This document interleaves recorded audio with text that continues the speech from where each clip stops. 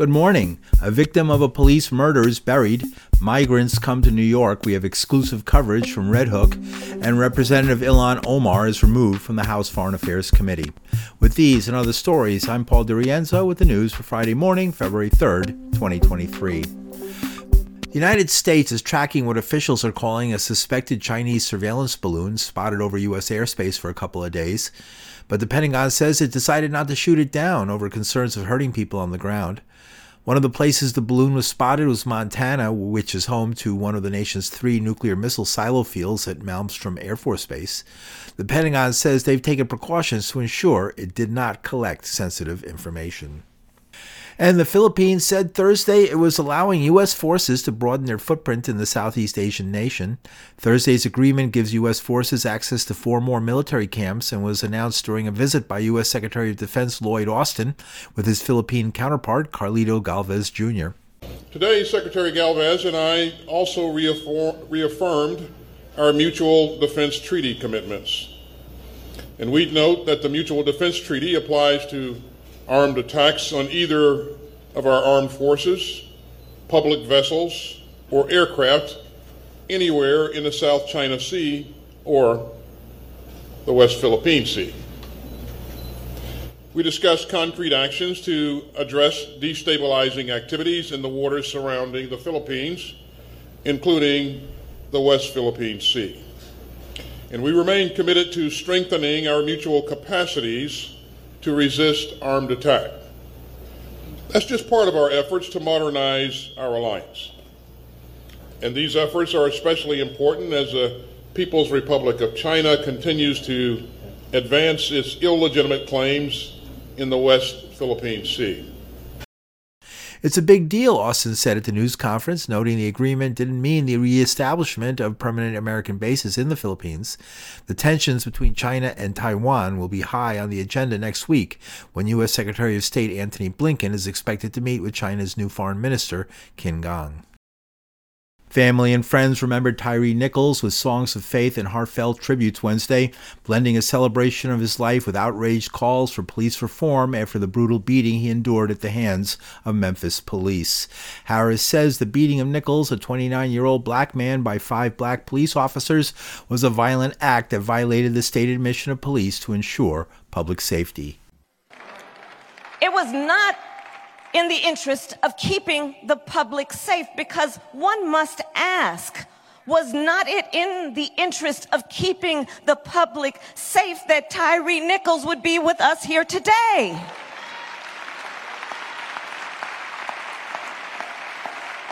I was, as a senator, as a United States Senator, a co-author of the original George Floyd Justice and Policing Act. And as Vice President of the United States, we demand that Congress pass the George Floyd Justice and Policing Act. Joe Biden will sign it. And we should not delay, and we will not be denied. It is non-negotiable. The George Floyd Justice and Policing Act is a package of reforms, including a national registry of police officers disciplined for misconduct and a ban on no-knock warrants. Family members of other black men and women killed by police, including George Floyd, Breonna Taylor, Botham Jean, and Eric Garner, were also at the service. Since Nichols' death, 5 police officers have been fired and charged with murder. Their specialized unit was disbanded. 2 more officers have been suspended. 2 Memphis Fire Department emergency medical workers and a lieutenant were also fired, and more discipline could be coming. In New York City, police and sanitation workers cleared out the sidewalk encampment where a group of asylum seekers had been camping out for 3 days in protest of the city's effort to relocate them to a 1,200-bed shelter at the Brooklyn Cruise Terminal in Red Hook.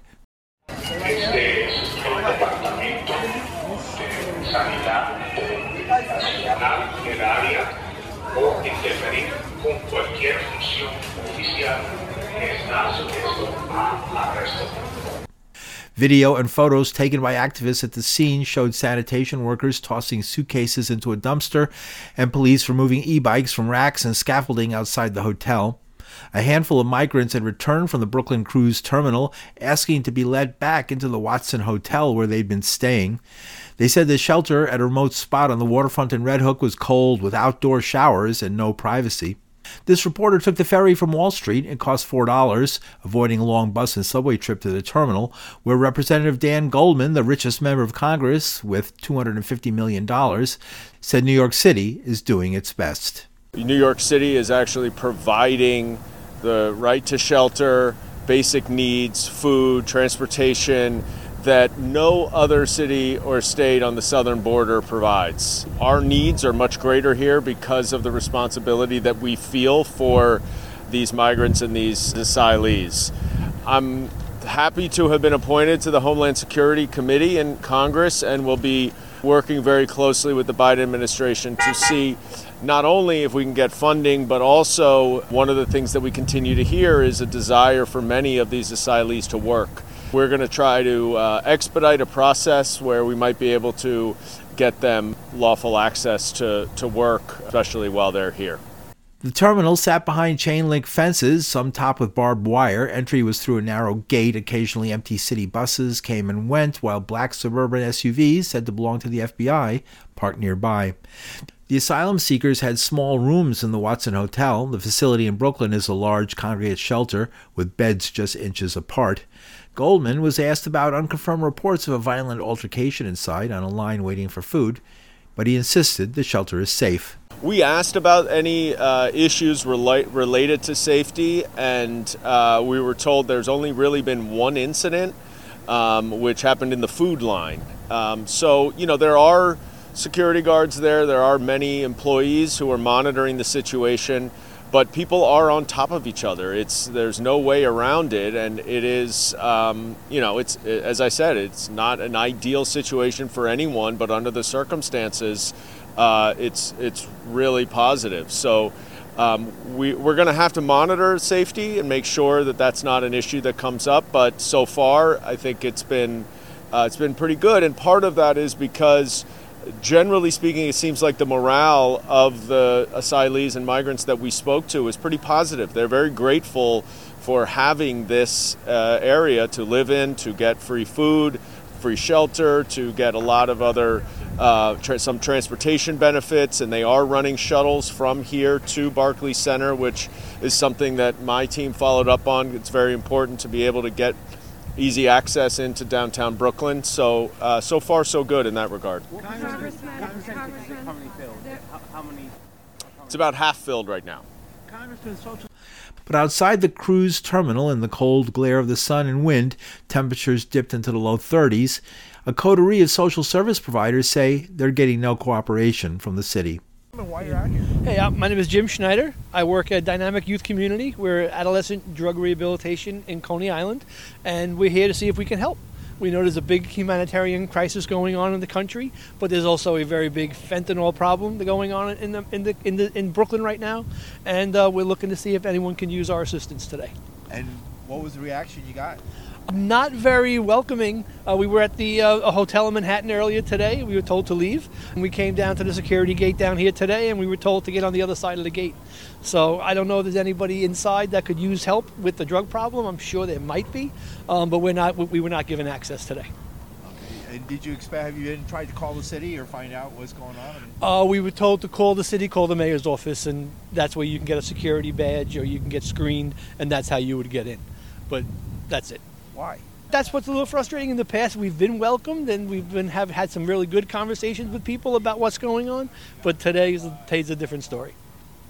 Goldman responded to this reporter that the Humanitarian Relief Center, or HERC, was just getting off the ground. We literally, as we were walking out, had a conversation with the supervisor of the HERC, who said that they welcome having more of the social services, the community-based organizations coming in, setting up tables, providing their services. I think at this point they were getting it up and running.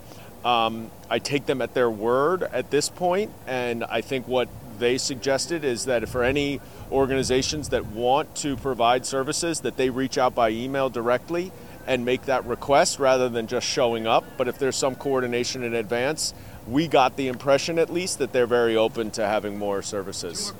Goldman admitted showers were outside, adding they had to be outdoors in the cold because water was heated by propane, an energy source prohibited by city regulations as a fire hazard from being used indoors.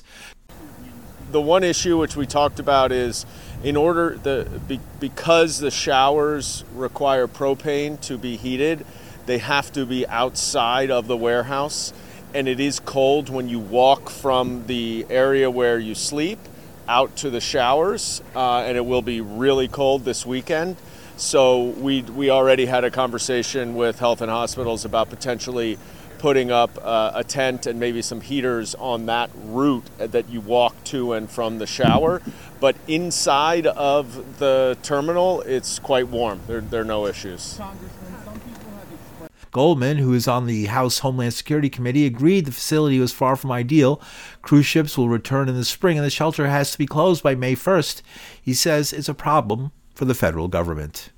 We're going to have to talk to the Department of Homeland Security. This is a broader problem right now that is, the basic needs are what we're focusing on. But there's no sign that this is slowing down. And so, the first step is to figure out how to house everybody. The second step is to figure out how to integrate them into our communities or how to find other communities, maybe elsewhere, that can integrate them. So we're just at the beginning of these conversations, but I do look forward to having them. Representative Dan Goldman. Another dignitary present on Thursday was Queens Assemblymember Catalina Cruz. Asked by this reporter if the city was sending a message with the eviction of the Watson Hotel and tight security at the Red Hook facility, she says the city has a legal and moral responsibility.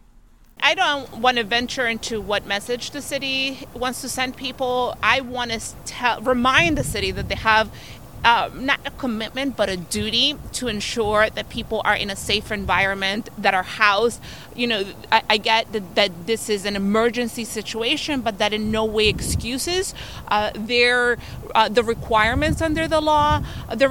Let's not even talk about the law. The requirements as New Yorkers, are self-imposed. We are the city of immigrants, and we want to welcome people, and we want to welcome them with dignity. That in no way excuses any of that, and we're going to continue to be vigilant. And I want to remind people, just because we didn't find anything incredibly wrong, put it that way, today, doesn't mean we're going to stop oversight, doesn't mean we're going to stop asking questions, doesn't mean we're going to stop making sure that people are treated with the utmost dignity that they deserve. Thank you. Queens Assemblymember Catalina Cruz. You're listening to the news from New York City. I'm Paul DiRienzo.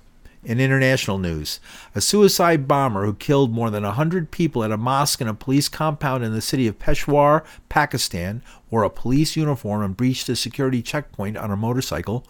Pakistan's government blamed the country's Taliban, a group separate from the better-known Afghanistan version.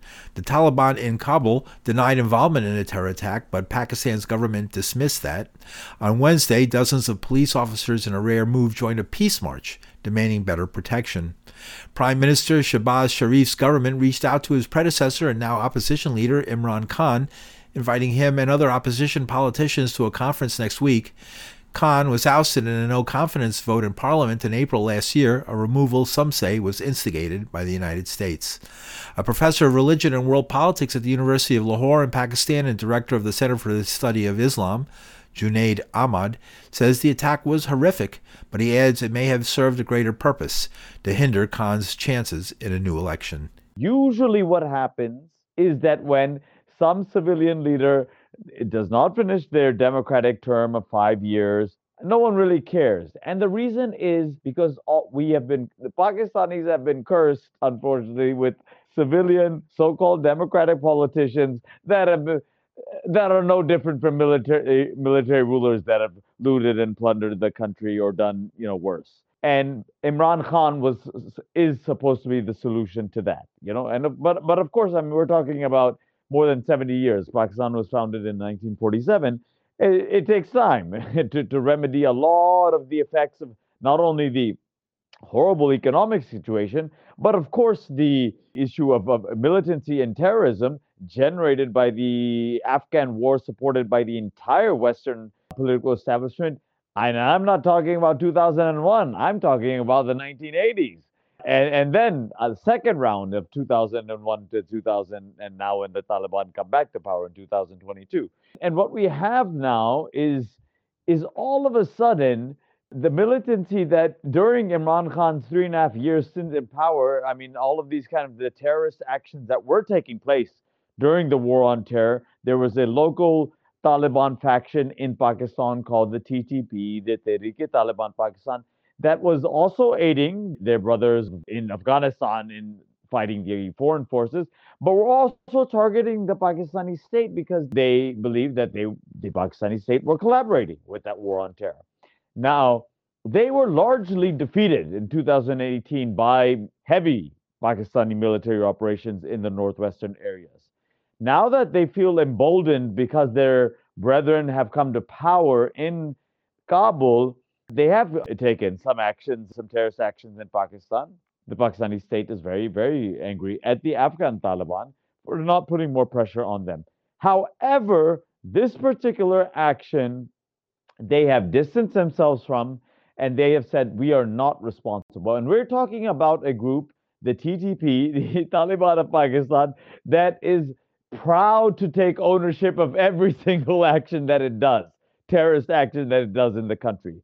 So what many observers are saying is that this is not an issue of the typical discourse narrative of Islamic extremism, narrative of the Taliban coming in. This is about domestic politics. This is about keeping Imran Khan out of power. Imran Khan, who has been demanding elections because this current puppet regime has zero legitimacy in the country. The elections have been, that's all that they've been calling for. So what people now largely perceive is that these types of things are going to be happening to create this kind of national security situation in which elections have to be postponed indefinitely until Khan can be either assassinated or completely disqualified from politics. Imran Khan openly declared that he had intelligence information that particularly one of the opposition political parties, and they've all come to kind of oust him from power, and still they are all kind of discredited in the eyes of the people. And they are the richest families in the country as well, by the way. For them, politics has always just meant making money. That's it, just blundering the country. They paid off people to assassinate him, which seems highly plausible. We may see many more of these in the future as well. But I think that the positive thing one can say of 2022 is that the political consciousness and intelligence of ordinary Pakistanis has increased tremendously, that now that they can understand that these types of tactics they're using, this current regime, government, puppet regime that serves the interests of both Washington and the current puppet regime, to postpone the elections indefinitely and to just create, once again, this type of national security situation in which militancy arises and so on and so forth. And the question of the popular insurgency of the country, of the people that want transformation, social justice, etc., that is put to the side. Junaid Ahmad is a professor of religion and world politics at the University of Lahore in Pakistan and director of the Center for the Study of Islam. Meanwhile, on Capitol Hill, the House of Representatives voted to remove Representative Ilhan Omar from the House Foreign Affairs Committee on Thursday as she accused Republicans of putting a target on my back. The ayes are 218, the nays are 211, with one answering present. The resolution is adopted. Right-wing South Florida Representative Carlos Jimenez proudly cast his vote against what he called socialism. Without a doubt, the democratic Jewish state of Israel is America's strongest ally in the Middle East and has a fundamental right to exist. Representative Omar has repeated anti-Semitic canards and perpetuated hateful tropes against the Jewish community, and her comments have compromised the ability of the House Foreign Affairs Committee to conduct its official business. Republicans say the removal of Omar and the removal earlier this week of other liberal Democratic stalwarts is just tit for tat after several Republicans had been removed from their committees by Democrats. But New York's Alexandria Ocasio-Cortez says the GOP is not being consistent because the right-wing Republicans are advocating violence. There is nothing consistent with the Republican Party's continued attack except for the racism and incitement of violence against women of color in this body. I had a member of the Republican caucus threaten my life, and you all and the Republican caucus rewarded him with one of the most prestigious committee assignments in this Congress. Don't tell me this is about consistency. Don't tell me that this is about a condemnation of anti-Semitic remarks when you have a member of the Republican caucus who has talked about Jewish space lasers and an entire amount of tropes, and also elevated her to some of the highest committee assignments in this body. This is about targeting women of color in the United States of America. Don't tell me, because I didn't get a single apology when my life was threatened. Thank you. Another member of the so-called squad of young liberal women of color elected to Congress in recent years is Ayanna Pressley of Massachusetts. She says the GOP's motivation is race. No matter how embattled, no matter how racially profiled, no matter how targeted, she has pressed on for peace over militarization, human rights at home and abroad, a world where education is a fundamental right, where gender equity is recognized. I want to live in that world. Let me make it plain. The gentlewoman's time is expired. Ilhan Omar is right where she belongs. The gentlewoman's time is expired. Is needed on the Foreign Affairs Committee. Her clarity, conviction, the gentlewoman's and time is expired, and she is no longer recognized. And Missouri Representative Cori Bush says hatred of Muslims is another reason. Republicans are waging a blatantly Islamophobic and racist attack on Congresswoman Omar. And I've said it before, I will say it again. The white supremacy happening is unbelievable. This is despicable. And another Democrat from Illinois, Jan Schakowsky, expressed her friendship with Omar as a Jew. My colleagues, I stand before you as a proud Jew and a proud friend and colleague of Ilhan Omar. I am just furious. We have seen all kinds of anti-Semitism from the other side of the aisle. And as Americans, we should be. The gentlewoman's time has expired. Vote no on this. We need the gentlewoman's time has expired. As Americans and me as a Jew. Omar, a Somali refugee, criticized Israel early in her first term, accusing supporters of the Jewish state of getting money from pro-Israeli lobbyists, claiming it's all about the Benjamins, referring to $100 bills. Omar later apologized. And another target of GOP ire, Democrat Eric Swalwell, dug up a tweet from Republican right-winger Jim Jordan. He read it into the record. I thought, we're going to hold someone accountable for anti-Semitism. Surely it's the author of this tweet. Kanye, Elon, Trump, October 6th, written by Chairman Jim Jordan. October 8th, what does Kanye say? I'm going to declare DEFCON 3 on the Jews. So surely this tweet came down, right? Came down, was deleted. No. 2 more months it was kept up. 2 more months. So don't come here looking at us for anti-Semitism. Look in your own damn mirror before you ever come over here. And Representative Rashida Tlaib of Michigan cried in rage. Where are the free speech warriors today? The hypocrisy is obvious to the American people. You are showing who you all are, really. The gentlewoman's time has expired. Omar will not be silenced. The gentlewoman's time has expired. To Congressman Omar, the gentlewoman's time has expired. That our country is failing you today through this chamber. You belong. The gentlewoman is no longer recognized, and the gentleman from Mississippi is recognized. Although Omar was eventually removed from the committee, there was doubt among members of both parties who feel removing members from committees is too partisan. In the end, the votes have been along party lines, another example of the deep divisions on Capitol Hill and across the country. And we go out with a song from the funeral in Atlanta for Tyree Nichols, A Change Is Gonna Come, written by Sam Cooke. It's been a long time, long time coming. And that's the news for Friday morning, February 3rd, 2023. The news is produced by this reporter. You can find the news at pauldirienzo.com. From New York City, I'm Paul Dirienzo. Thanks for listening. Hard living. Yeah. I'm not